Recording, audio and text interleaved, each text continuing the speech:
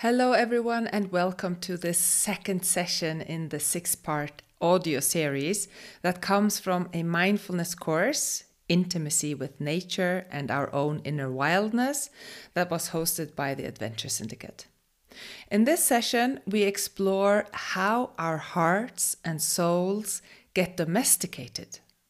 We talk about the cultural quelling of the free and wild spirit and body, which then wakes up this call in us to adventure.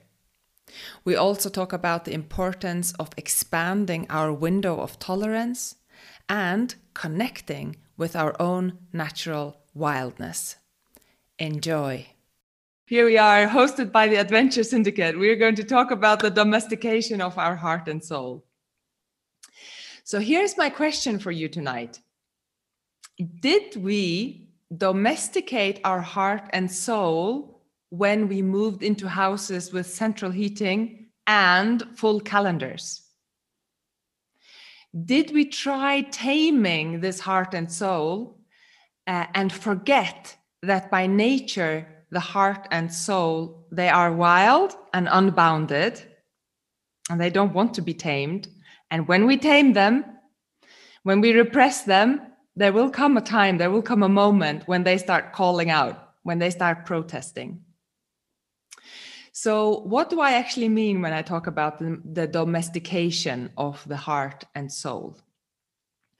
Well, studies show that the average American, I don't know about the British or the Spanish or the Faroese, that the average American spends 11 hours a day on screens. And the average American also spends 90% of all his time indoors. So here's the thing though, we humans, we evolved for millions of years completely embedded in nature. So our nervous system, our hearts, our psyche, and our soul have been completely penetrated by the natural world for millions of years. So for all these millions of years, our sense of who we are and our sense of deep belonging was connected to our natural surroundings, to the living, breathing, pulsating, ever-changing, cyclical impermanence and the power and the beauty of the natural world. And now we are spending most of our time inside and very often in front of a screen, in front of not a living being. So we became Homo sapiens, we became this kind of human in our current form 200,000 years ago.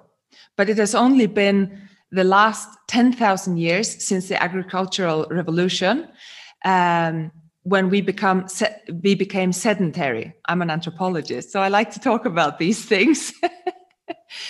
So before that, we're 200,000 years old, and only for 10,000 years have we been sedentary, living in the same place and living inside buildings, because when we were nomads, hunters and gatherers, we couldn't live inside buildings. And it's only for the last maybe 200-300 years that we have moved away from and isolated ourselves more or less completely from nature as an integral part of our life, unless we are a farmer. Yeah. So I imagine that everyone here already has some kind of connection with nature because we're hosted by the Adventure Syndicate, and that you all know, even if you're not a lot out in nature, that we all know how good it feels to be outside, how being in the forest or in the mountains, or even in a park or in a garden, it always lifts the spirit without us actually having to do anything special for that to happen. It just happens when we're outside. So here's what I want us to contemplate. We are nothing other than nature, even if we have this very evolved consciousness that allows us to build office blocks, computers, and smartphones. Our body and nervous system is still nature. It still needs clean water, clean air, clean food from the earth to be able to live. No different from any other living being in nature. So what we perhaps don't contemplate as a primal need equal to air, water, heat, and food, what we maybe don't think so much about is the life force itself. This is what I want to speak about. We don't contemplate this life force as a fundamental necessity. Why? Because we can't see it and we can't touch it. And we have even lost the language to speak about it. So we don't even recognize life force, and we don't ever dwell on it. And when we do feel it, because it's always with us, so we do feel it, because even if we've lost the words to speak about it, the life force is still here. And sometimes we feel it a lot more intensely than other times. It's this sense of aliveness. You can call it what you like. You can call it life force, you can call it prana or chi, or you can just call it aliveness. Now, here's the thing. When we have an idea about something, then we start noticing those things. So if you are taking a course in botany with a special emphasis on a special kind of flowers, you would see those flowers all the time. You would notice them because your awareness would be dialed in on those flowers. Or if you are considering buying a car, let's say you want to buy a Ford Fiesta, all of a sudden you see Ford Fiestas everywhere. It's just amazing. You never noticed there were Ford Fiestas, and now they're all over the place. And this is how our mind works, our awareness works. So getting a new car and knowing the names and properties and habitats of flowers, that's all good. But it's not essential to staying alive. They are not fundamental needs. Whereas the life force, on the other hand, is actually a fundamental need. And we can have more or less life force depending on many things. And one of those things is actually just being aware of it. And one of the reasons that we're not aware of it is because we don't even have the language, as I said. We don't speak about life force. We used to have that. Our ancestors spoke about those things, but we've lost it. When we became civilized and modern and domesticated, we lost those words and we lost that language. So some of you might be a little bit skeptical now, wondering if I'm going out on some esoteric tangent. I'm not. It is absolutely necessary for us to again begin to get familiar with this life force. I am speaking about the true wonder.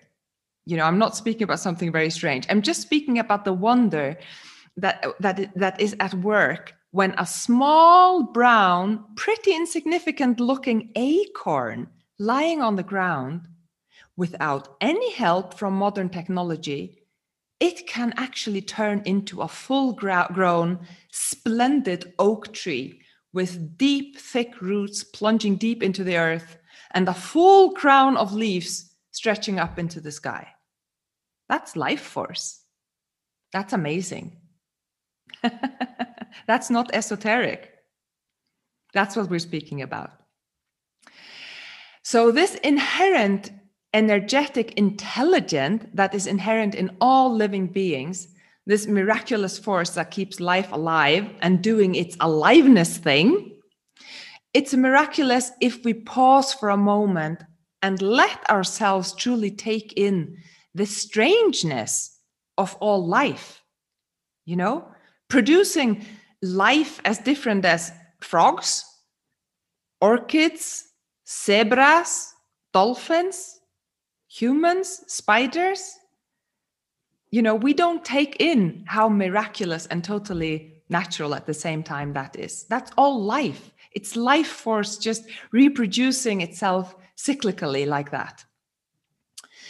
And so before I spoke about us having lost the words and the language to speak about these things, which all of our ancestors had a real relationship with. For them, this was sacred. For all our ancestors, that shamanism, for example, is the oldest religion, if you can call it a religion. And they say they know for sure that it existed 20,000 years ago, probably existed as long as humans have existed. And it's all about life force. It's all about connecting to the life force and moving it and using the life force. We don't do that anymore.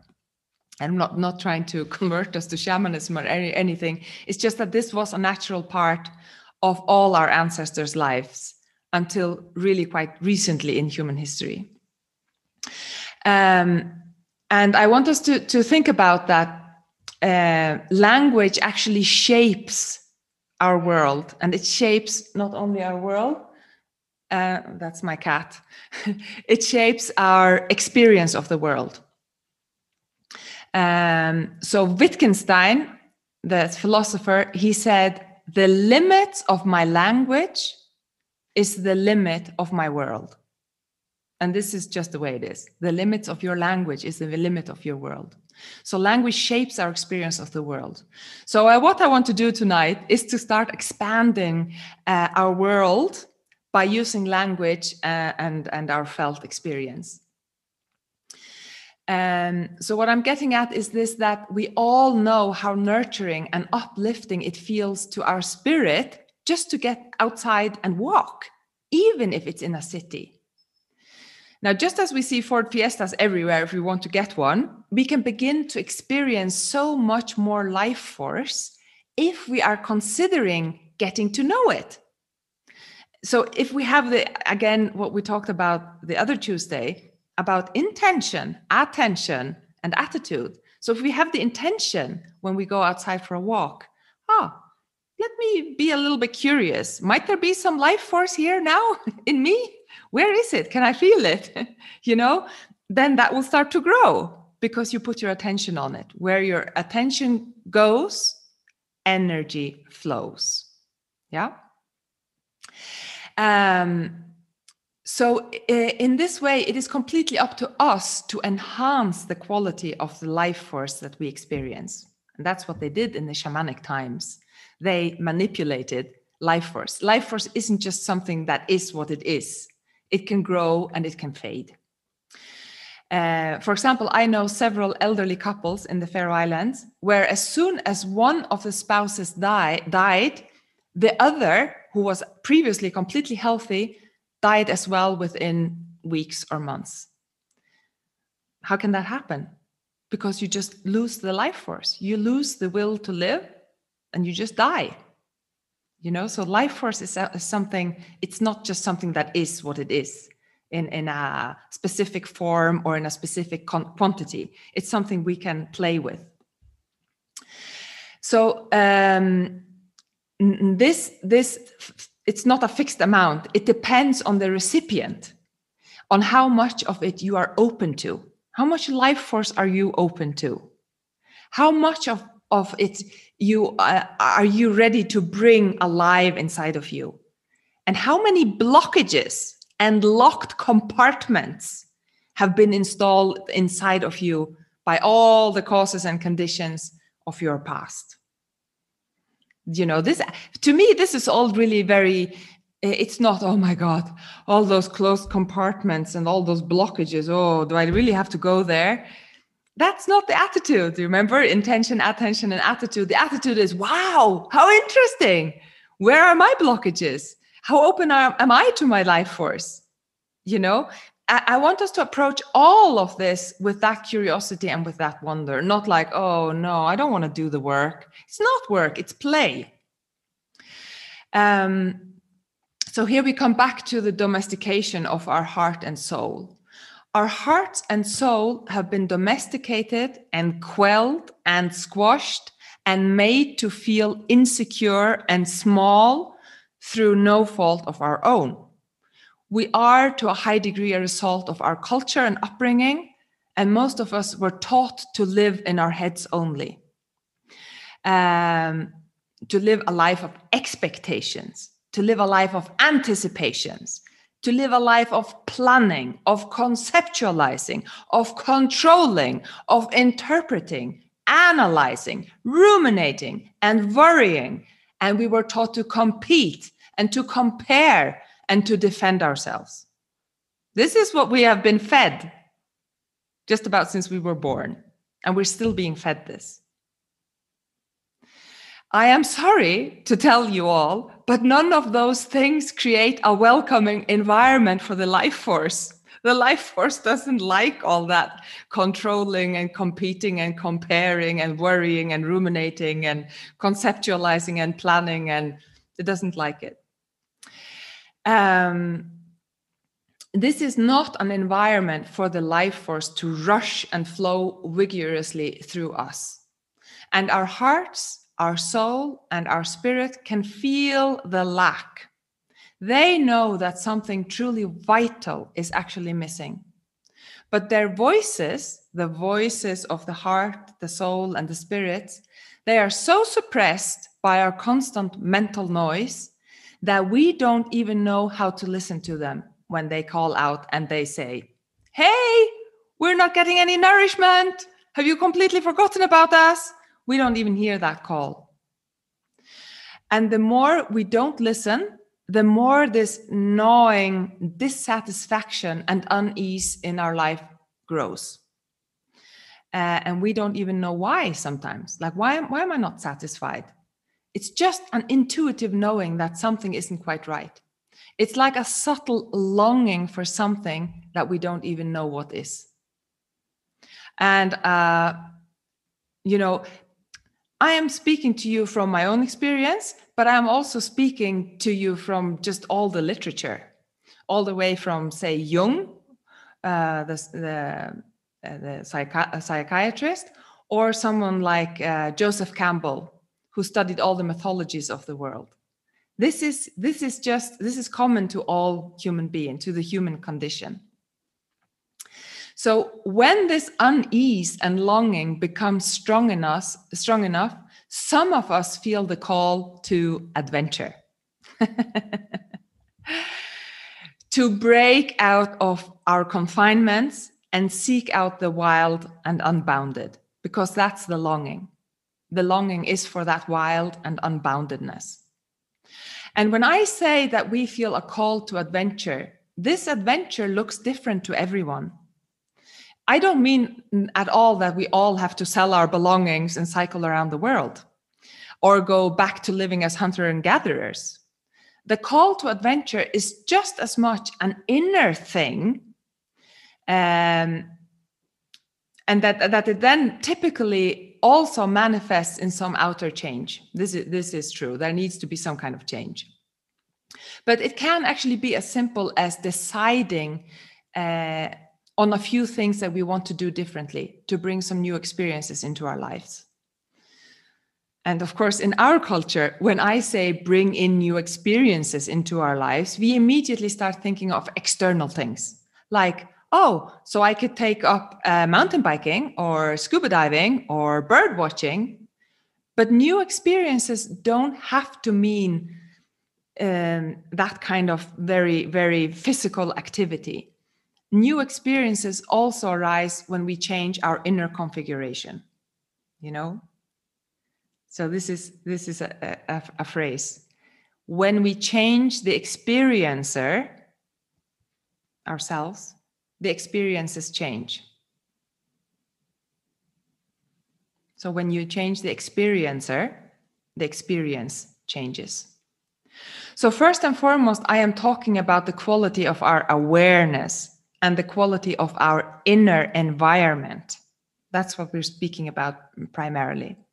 The outer environment can never give us more than our inner environment is prepared to receive. So we can go on as many bike rides as we want. If we don't work as well on our inner environment, there will still be an effect because we are engaging with nature, which is always beneficial to us. But the outer environment can't give us more than our inner environment is prepared to receive. So just going on adventures physically outside, it will provoke change. It will make change, especially if you go on really arduous ones like many people here. But that change is going to be slower than if you also do the inner work. So Joseph Campbell, who I just mentioned before, he studied all the mythologies of the world. So he has this very famous book, The Hero with 1,000 Faces. And he says that this call to adventure is completely timeless. It happens to every single human being. And it is actually necessary for coming into our full wholeness. And he, for example, he writes like this. Where we had thought to travel outward, we will come to the center of our own existence. And where we had thought to be alone, we will be with all the world. I'll say that again. Where we had thought to travel outward, we will come to the center of our own existence. And where we had thought to be alone, we will be with all the world. So the whole world is inside of us. If you are silent, if you become silent and just are alone and just become present, really present, you will be with the whole world. And the same when you go out and travel outward and put yourself also in extreme situations with yourself, with nature, we will come to the center of our own existence. So we're talking about the outside and the inside here. So when we are out walking, running, and cycling, we are surrounded by life force. You know, every tree is full of life force. Much more than when we stay inside our brick and mortar houses, where there is no fresh, vibrant air and no living, breathing trees, no soil full of microbes and creepy crawlies bursting with aliveness. That's not inside our houses. But every time we step outside, we are surrounded by so much more life force. However, if we are just stuck in our head whilst we are out walking, running, or biking, we will still get some benefit from the vibrancy of the outdoors, from that life force, but nowhere near what we can get if we get out of our head and into our body, out of our analytical, interpretative mind. English isn't that easy. And into our natural raw awareness that doesn't just perceive with the eyes, ears, and brain, but that perceives and takes in with the whole body. And the body doesn't only take in the outside environment, it perceives itself in the process. So what I'm trying to convey here is a different way of beingness, a different kind of awareness and of perception. So not only am I talking about becoming aware of our natural surroundings in a new way, really expanding our awareness to take in the air, the sky, the clouds, the ground under our feet, the trees and the grass, but I am also talking about that in this kind of expanded awareness and perception, we can also start to inhabit our own bodies in a fuller way. So that this more engaged and soulful perception of life, it becomes a co-emerging of outer environment and our inner bodies. Maybe this sounds a little bit abstract, I don't know. But this is what's possible. That it's not like just outside or it's not just inside. It's a co-emerging. And that's the life force, that's the aliveness.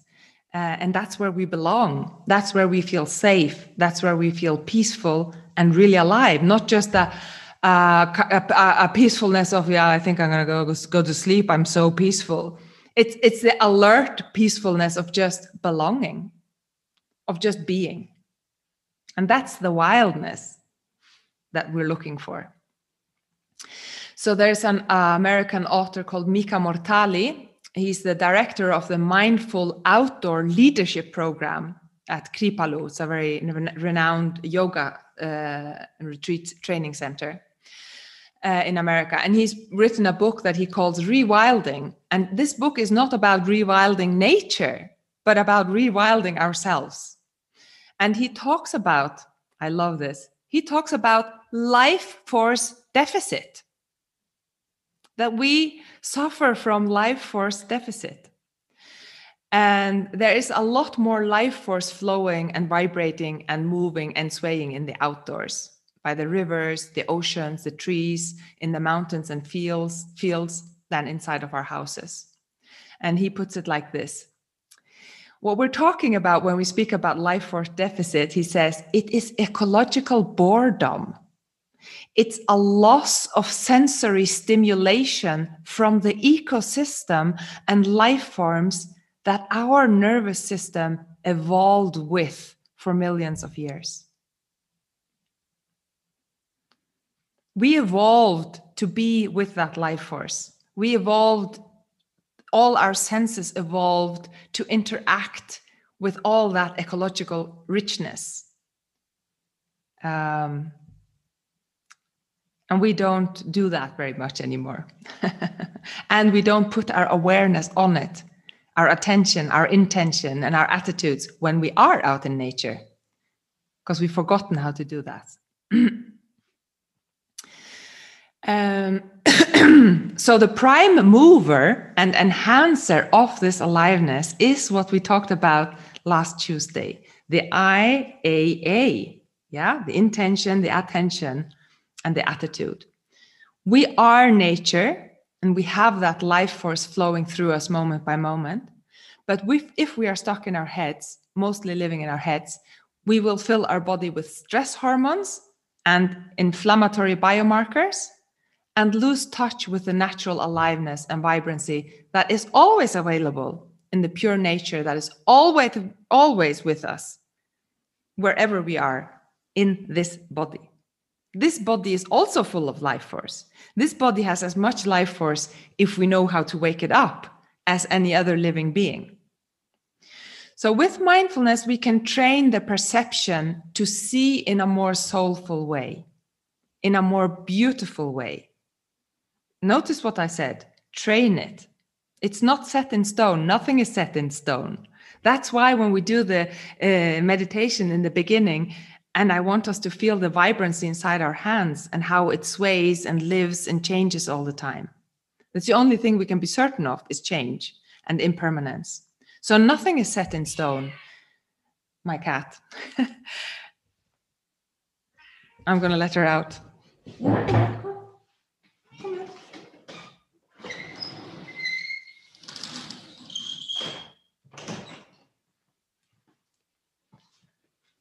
There's a lot of life force just outside my door. 2 dogs and 1 cat. So I said that with mindfulness, we can train the perception to see in a more soulful way, in a more beautiful way, in a more sacred way, with more dimensionality, where we include inhabiting and embodying our whole body, living more from the full sense, from the felt sense of the body, and less from a fabricated thought that is based in our mind, in our brain. We humans, we tend to confuse our thoughts with actual reality. What is a thought? It's this ephemeral, fabricated bleep of mind energy, which the content of which is totally dependent on our culture, on our upbringing, and our lifelong chain of causes and conditions. It's totally conditioned. It's not life itself. So in our pursuit of happiness, wholeness, and fulfillment, it doesn't serve us to mistake our thought world for the real experiencing of life. They are just thoughts about life. They are not life. So we need to learn to use our awareness as it was probably meant for us to be used, to expand it beyond only our thinking mind, and once more start to rest in the full experience of our bodies interacting and co-creating life moment by moment with the natural world. It's that co-emerging. I love what the German poet Rainer Maria Rilke, he said. Just listen to this. This is so beautiful.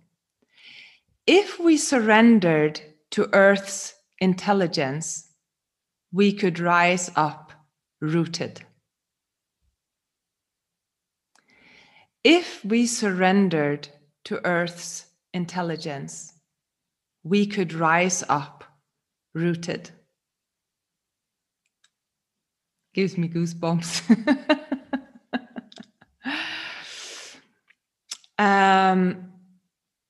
So I will open up for you guys to speak now. I just wanted to say that I listened to a podcast that I heard before yesterday.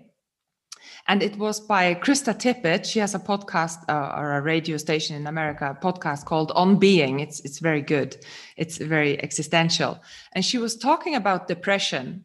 And she had like compiled various interviews she'd done over the years about depression and put them together in one podcast.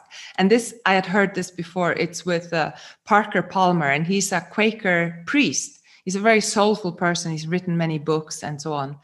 And he was talking about his very, very, very deep depression. I'm not sure how long it lasted for, but he was very depressed.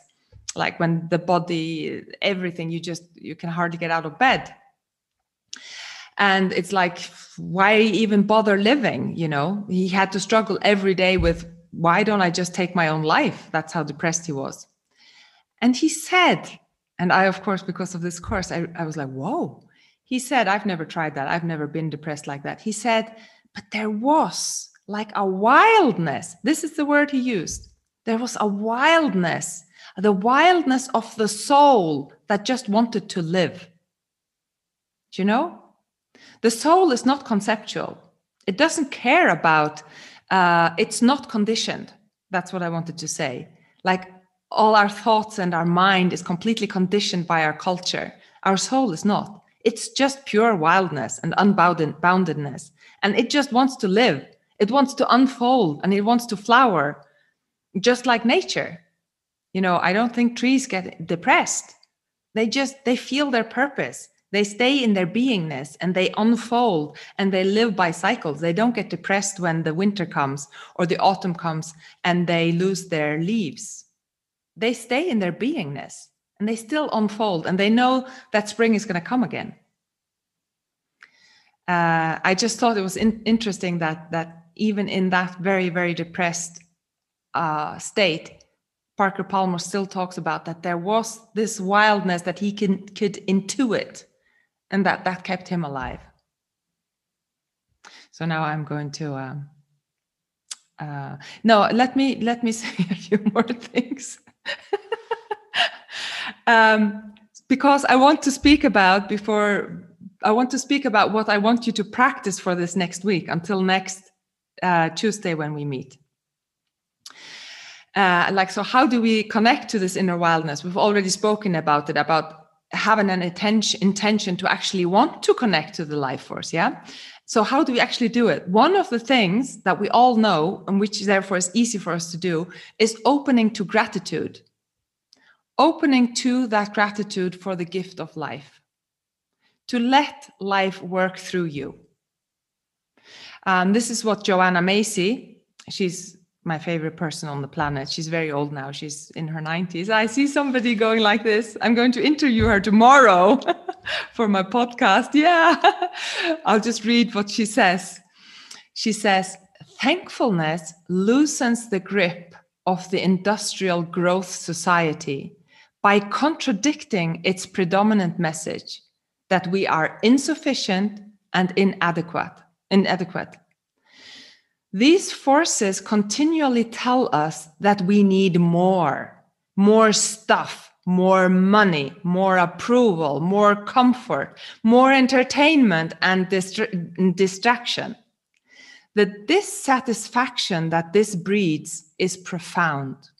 So gratitude is subversive and wild. It makes us realize that we are sufficient. So when we're going to practice for these next 7 days until we meet on next Tuesday, going to practice to connect to this life force, gratitude is a big part of that. When you see a tree, you connect with that tree and you go, wow, you're amazing. And you don't have to go out into the wilderness. There are trees in all the cities and towns and villages. Or even if it's not a tree, there are very few trees in the Faroe Islands, for example. There's grass, there's life, there's the sky, there's the air, there's the clouds, there's the snow, you know. So when you connect use that gratitude, because gratitude is that force of, wow, I belong. You and I, we're the same. And this is also why in the meditation in the beginning, I also always say, maybe we can touch into what's holding us in this moment. And I mention the humidity. It's this old age, the material, the earth, the fire, the water, and the air. And I actually mention all those four. That we are being held by that, by the water, by the rain, by the snow. We're made of that. We can't be without it. Wow, thank you. Thank you inside of me, and thank you out there. The air, the breath, thank you, amazing. Inside me and outside there. The earth, I'm made of earth. All that is material in me is earth. And the fire, this body produces heat. It's warmer than the air outside. It produces heat from its own life force. It's amazing. That was all in this second session, and I hope you found some inspiration in this. The third session is called What is Freedom and What Has It Got to Do with Power? And if you are interested in these kind of themes, then you might want to check out my podcast. It's called Intimacy with the World. And I speak to soulful teachers of different kinds, authors, artists, and adventurers about what it really means to live a meaningful life. And you can find a link to the podcast here on the site. And lastly, if you feel a bit stuck in your life, or a lack of clarity, or perhaps there's a fear of stepping into your true power, and maybe you feel you need to ask some deeper or bolder questions to evolve into your full potential, then you are welcome to schedule a free 25-minute one-on-one with me to see if I would be a good fit to accompany you on the journey into more wholeness and courage.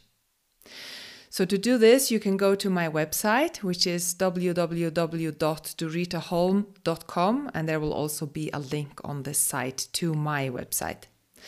Thank you so much for listening, and please carry on to session 3.